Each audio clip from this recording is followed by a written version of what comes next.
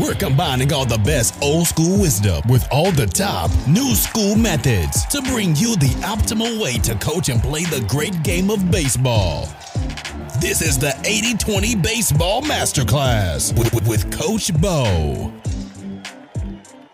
Welcome, coaches, to the 80-20 Baseball Get-Together, our weekly discussion, our weekly get-together here. Excited to be here. This is our time. Each week we get together. We discuss how we can be better coaches, specifically at the youth baseball level. So let's get right into it. Today's episode is brought to you by nobody. I try to keep this episode flowing along quickly. We got no time for commercials, but if you wouldn't mind going in, supporting the podcast, it's easy. Click on the link in the show summary. Also, click on the link in the show summary for the Fall Coaching Clinic webinar. You're not going to want to miss this. This webinar is going to be something that I'm guaranteeing will level up your coaching. You don't want to miss this one. We're going to build off of it with a separate type of coaching clinic in the spring, and we're also going to build on it with the pitching coaching clinic that will be hosted towards the end of January. The spring coaching clinic will be hosted towards the beginning of February, but you're going to want to get on this. The great thing is you can attend from anywhere. If you want to go back, you can watch the recording of it that you will all receive. It's $50 to attend. It's easy. You can go on the website 80-20 Baseball. You sign up there. Essentially, you purchase it there, and then I will email you the meeting link about 3 days before the webinar, which is November 18th. Thing is, if you don't show up, you're going to get access to the entire webinar, which is going to show you exactly how to set up an elite and complete throwing program, throwing routine. We're going to break it down. You're going to know how to run an elite high-level throwing routine, something that I've put together over many years of testing and trying, and also many years of actually playing ball for some high-level programs in the professional and college ranks. And now I've made it and designed it for youth baseball teams. We're going to show you the top base running drill that we have. This is something that should be done, in fact, at every single practice. We are going to talk about batting practice design. We're going to break down how to run a multi-staged, a multi-group, a multi-phase batting practice, a multi-station batting practice that gets results and can be done with very limited equipment and facility use. And to top it off, I'm going to show you how to run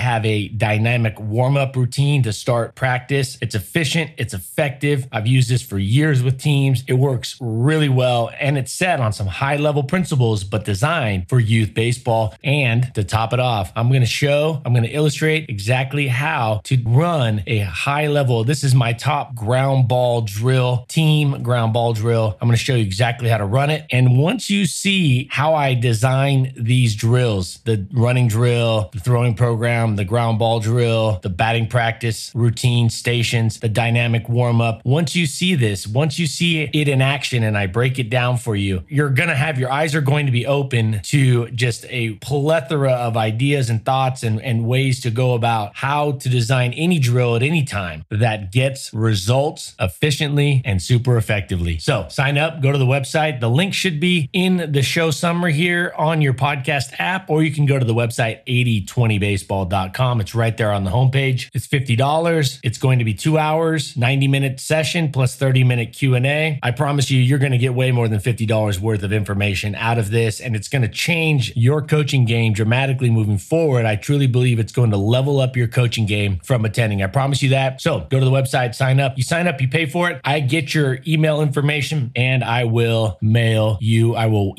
you the link to the webinar about 3 days or so before the actual clinic is live. Another benefit of a clinic like this is you can be a fly on the wall. You can just absorb and lay back and ask questions later through email or whatnot, or you can be active and asking questions during. So no matter your style of learning and how you fit in like that, it's going to work for you. Now, moving into this week's episode, keep in mind that this podcast here is designed to move fast and to help sharpen your coaching mindset every week in about 30 minutes. If you want a podcast with guys shooting the breeze, this probably isn't your podcast. Even when I've done my interviews, we move through it pretty quick. I edit it out so there's not a lot of dead time, dead air. I'm really big on this and I value your time. And this, I want to be an informational podcast. And yeah, sure, I try to keep it light. I try try to add stories, but at the end of the day, I'm trying to share key information that will build or fine tune your coaching game. That's a big reason why I double edit this. I have an editor I pay, Sam. He does a great job. He edits it. So Sam edits it first. When I record it Saturday mornings, I send it to Sam. He edits it. He sends it back. And then I go back and make sure there's no extra junk in there. There's no extra words. There's no extra information that could complicate it. I try to make sure that it is very concise and clear and exactly what you need to know so you can get a maximum amount of information in the shortest amount of time. And with that said, building off of our ongoing discussion of how to better connect and relate to players so we get the most out of them and they get the most out of themselves, that they can reach their ceiling, they can get as close to their potential as possible. There's also a huge benefit for coaches when coaches work to build rapport. They give praise, they connect with their players and get to know their players as people, not just players, as human beings, not just a number or a position. This knowledge or this extended knowledge of your players, this understanding of your players helps you as a coach understand what makes them tick. What makes them tick? What drives them? And this is so important because it allows you as a coach to more quickly and effectively communicate and get them on the same page in terms of learning and grasping the knowledge, the information you're trying to share with them. So understanding what makes them tick is vital, and understanding what drives them and understanding what their motivations are, where they're coming from is so important, because here as coaches, we have this information. We want to teach them these skills. We want to teach them these strategies, but we got to understand where they're coming from so then we can meet them and kind of merge it all together. And by getting to know them, not only are you going to make them better human beings as they get older, you're going to make them more confident players by giving them praise. You're also going to be able to get that knowledge across to them much faster and much more seamlessly. You have to know your audience if you want to convey and to share with them and to give them the information as best as possible. You want to transfer that information. You have to be on the same page. You as a coach can't be analog while they're digital, and they cannot be analog if you're digital. You have to be on the same frequency, the same signal. To get there, the best way to do it is to build that rapport. So the building of the rapport, the connecting, the asking the players how they're doing, asking them about themselves, their hobbies, other things besides how their pitching game is, their pitching mechanics, their swing, how their arm feels, how their legs feel, how they're doing as an athlete. Now, those are important things, but you also have to know more about them, because what makes them tick is nothing that you're really going to see out there on a baseball field. It's usually much deeper or something different that makes them tick and thus helps you as a coach get better player buy-in. So the other day I was breaking down some information, and of course this podcast, 80/20 Baseball, the website 80/20 Baseball. This is 80/20 Baseball. It's a big reason. Now, it's not the whole reason. I mean, when you pick a name for something, you got to just pick a name. And of course, one name or some letters or some numbers aren't going to clearly define what it is you're doing. Like Amazon. What if somebody says, hey, there's a business called Amazon? You'd be like, so what do they sell? I don't know.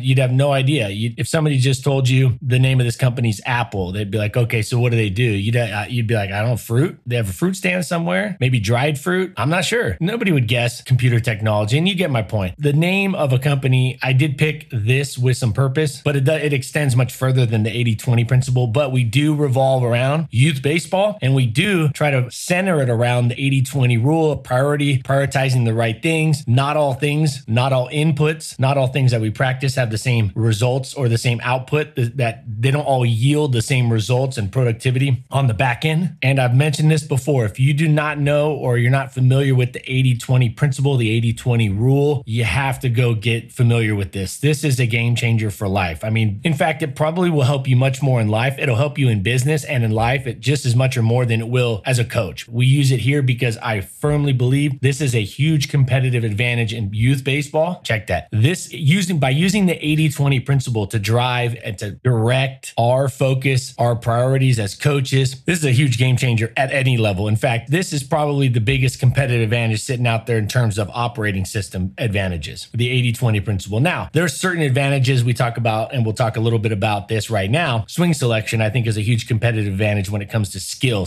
development. The skill of swing selection, pitch selection, that's a skill, that's kind of an acute skill, but an overarching, a operating system type of competitive advantage, something that will just make you a better person when you're trying to compete with yourself to be a better person in life, to have better results with your business, with your job, with your family, with your fitness, with everything. It is that overarching, that operating system type thing. So 80/20 rule, 80/20 principle is definitely guiding us. And so the other day I was sitting there thinking, thinking, when it comes to hitting, the question is, or the question might be, or is likely, how much time do I spend on different things when it comes to hitting? So there's two categories when it comes to coaching hitting. One is the swing. And of course, there are subcategories of that. There's the feet, there's the timing, there's a tempo, there's the hands, there's a swing path, swing angle. There's all sorts of things when it comes to the swing in terms of the physical parts of it. The 80% is not the swing when it comes to how much time you should allocate at youth baseball. 80% should be on pitch selection, swing selection, pitch selection. 80% on pitch selection, 20% of your focus should be on the swing. Of course, that's an approximation. It's not an exact number, but you should be spending or allocating your coaching time and your discussion with your hitters, your focus, your feedback. 80% of it should be honing in, getting your hitters to swing at the right pitches with less than 2 strikes. Hitters pitches, not pitchers pitches, and definitely not pitches outside of the strike zone. Hitters pitches with less than 2 strikes, and then swinging and covering that strike zone, plus a few inches on the fringe of each side, maybe 6 inches on the fringe, depending if Angel Hernandez is the umpire, and go from there. So I'm not going to get into it too much. I know we've really talked about hitting a lot. Again, hitting and pitching are the two biggest parts of the game. Those are something that take place on every single pitch. There's a pitch and there's a hitter in the batter's box, and everything else plays off of that. Everything else that happens, base running, ground balls, fly balls, rundowns, cutoffs, everything else runs off of those two things happening first. The two main events this is something that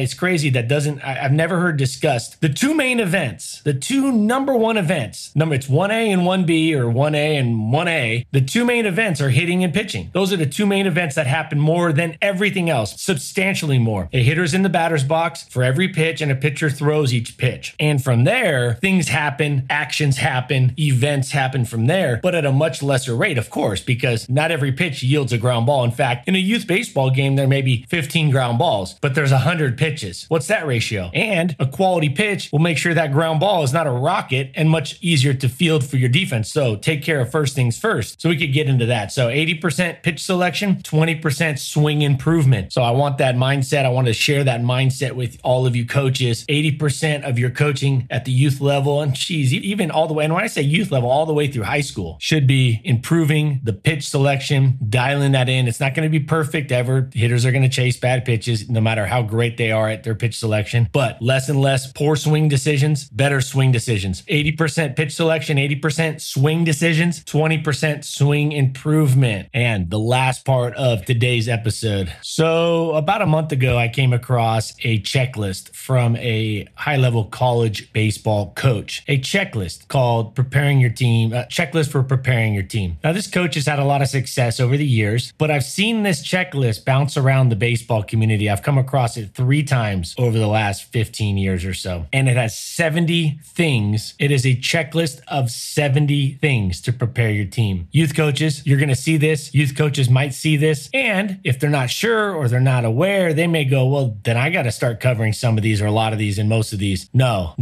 not even close. This checklist is for college level and professional level and maybe super advanced high school varsity. That's it. It's for college and professional. They have way more time. They got nothing but time for the most part. They can practice hours and hours a day, hours every single day. Professional baseball, 7 days a week. Now, let me stop there. I know college has rules set in where there are regulations and rules set on how many hours they can practice each week. But at the end of the day, there's just way more time. Let's not fool anybody. Here's the thing. You got 70 things to cover. Youth baseball, let's say you covered 2 of these at every single practice. 2 of these at every single practice, you probably still wouldn't have enough time to cover them all in an entire season. And that's if you covered them once. That doesn't include the throwing program. That doesn't include the daily bullpen pitching that you should be doing, the batting practice routine, some of those things that should happen at almost at every practice, stretching, strength and conditioning, things that should be happening pretty consistent at every single practice. Now, I agree with all 70 of these items on the checklist for preparing the team. I agree with all of them. And in fact, I think for a college coach, this is a phenomenal list, or a professional coach, this is a phenomenal list. High-level varsity coach that gets a lot of access, a lot of time with their players and can build over the course of 2, 3, 4 years. I really like this checklist. I like it a lot. In fact, everything on here is something that should be covered over the course of a long college season, or in a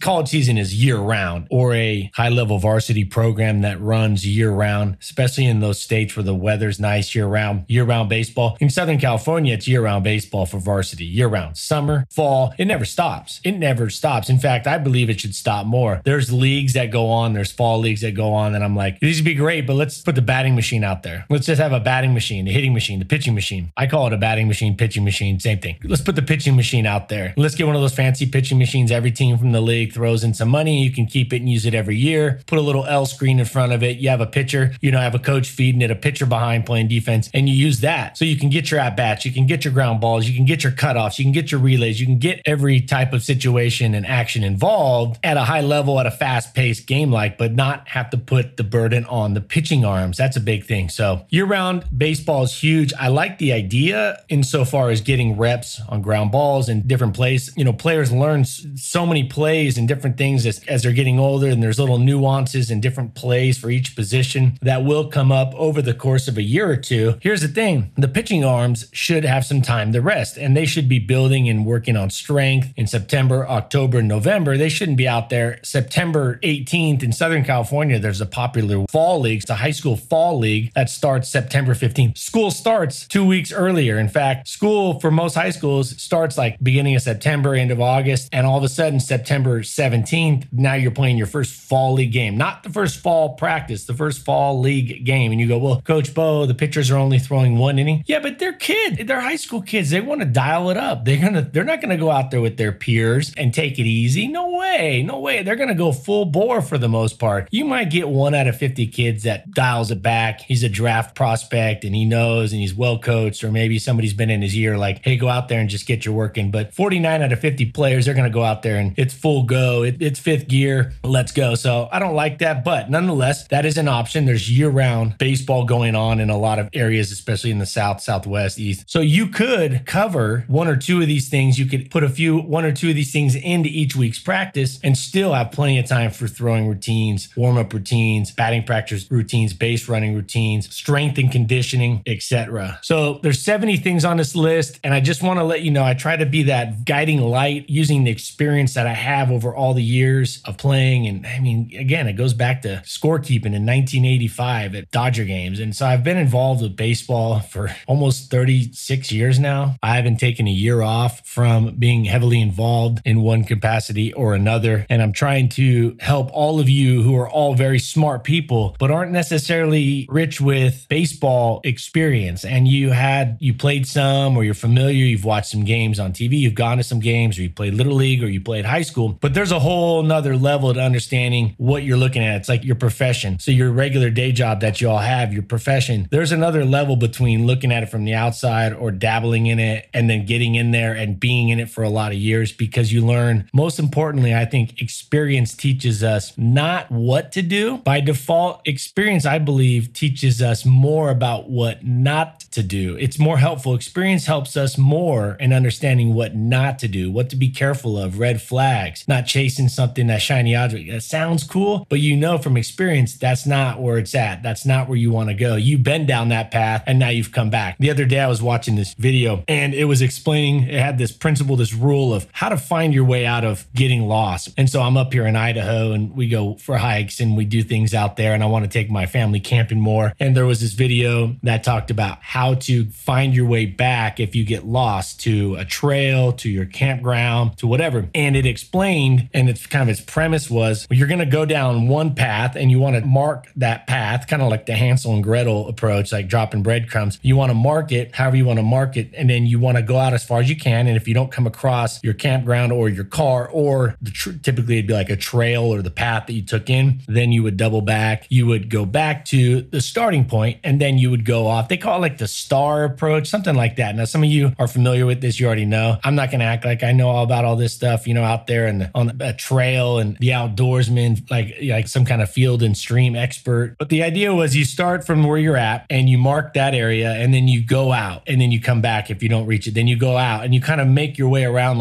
imagine like a clock, and you go out to 12 o'clock and you go out to 1 o'clock and you come back, and you go out to 2 o'clock, you come back until you get to your mark. And if you don't get to your trail, your path, to your car, some landmark that you then can use to get you back to where you need to get to your car or get home or whatnot, you would just keep going. Or then you could go a little further. You could do it again and just go out a little further and then back. So how does this relate to what I'm sharing with you? I've gone down a lot of these paths and I've tested and tried out a lot of things, either as a coach or as a player with programs with my own team, and you see what doesn't work and you see what does work, and you see more importantly what yields the most results and what yields minor results, and you see what happens more often in the game and less often in the game, and what really doesn't happen at all and what doesn't have much of an impact. So you learn all these things because I've gone down all these paths, not all of them, but I've gone down so many of them. And for you as youth coaches, you're coming here and you're going, well, I don't have time. First off, you can't go back in time. You can't Michael J. Fox and Doc Brown it and go back in the DeLorean and say, well, I'm going to start back over in 1985. Interestingly enough, 1985 is when I first started going to major league games and keeping score and that sort of thing. But you can't go back in time and then get this experience back. You are where you are. So how do you take experience that you can't go back and get and utilize it? Well, you go to experts, just like you would if you hired somebody to come to your house and work on something. You take your car in to do something. I took my car in to get the winter tires put on the other day. They have the tools, the machinery. They were done in 15 minutes. Okay. Even if I had access to their tools, even if I had access to all the stuff, the machinery, the things they were using, I couldn't have done it in 15 minutes. I probably couldn't have got it done in 15 hours. Okay. So we go to these people that are the experts. You go to people that are experts. You are an expert in certain things. So we go to these experts and you come and you go, okay, what am I trying to show you? I'm trying to show you what not to go do. So speaking of which, I did get a good email a few weeks back asking some questions about and coaching methods in baseball and certain coaches out there that are coaching certain things or certain entities that are coaching a certain way. And they wanted me to break down and give my thoughts on it. Again, I'm just here to be objective. If I don't know, I don't know. I'm not going to say if I don't know about this or that, I'm not going to get on here and tell you I do. It's just we're not going to waste time. I'm not going to waste your time. So next week, we're going to break that down. I have a list of some things that a coach, one of you, sent me, you know who you are, sent me and said, hey, can you kind of vet these over the mic? So next week, I'm going to vet some questions and some things out there, some resources. We're going to talk about it. So you as coaches have a clearer understanding of what works, what to be careful of, where the success lies. And then you can go out there and you have to go create your own path. But I want to get you going in the right direction. I want to get you going. I want to be that North Star for you, but then that path to get there. So you're trying to go north. Well, here's the North Star, and that's what I'm trying to be. But that path may take you may have to forge a river. Well, you're going to have to learn kind of some strategies. It may be a creek. It may be a creek, depending on where you live. It may be a river. You might have to reverse over some rocks, some shaky ground. But I want to be the North Star, give you direction, and then you can go out there and at least you know you're going the right way, because there's going to be bumps. There's going to be hiccups along the way. I just want you to know that you're going in the right direction. I want to make sure that you are going in the right direction. Hey, the GPS will show you. It'll tell you, hey, here's where you need to get to. Here's where it's at. It'll even give you directions step by step. That doesn't mean you might not get cut off. That doesn't mean you might not hit traffic. It just knows at least eventually you know you're going to get there. So what we don't want to do is get lost. And so what I'm trying to do is help all of you from getting lost as coaches and staying on a successful path. That path might look a little different. It's going to look a little different for all of you. And that's where we're coming from here, 80-20 baseball. So next week, I'm going to break down, I'm going to vet some of those questions from you, the listener, one of you that emailed me a couple weeks back with those. They were really good questions and topics. Also, next week's episode, we will discuss something that must always be done before playing catch. Also, something that is highly recommended to be done after pitching or after a heavy throwing load. So we're going to do two topics, two breakdowns there. We're going to discuss something that should always be done before, when I say playing catch, before your throwing routine, as well as something that is highly recommended to be done after pitching or after a heavy throwing load. So we'll talk about that next week. We'll break down those other topics to keep you all going down that successful path. Don't forget, go right now, 8020baseball.com, right on the homepage, the webinar, sign up for it. Essentially, you just pay and I will send you, you'll get a receipt, and then I get the receipt on my end and I will email you the link to the meeting. I'll tell you what, for the $50, you're going to get your $50 worth and then some. I promise you, it'll be worth your time. And if you can't make that time, November 18th, if you can't make it, it's 5 p.m. Pacific time, 8 p.m. Eastern time. I tried to put it in there so everybody could attend across the country.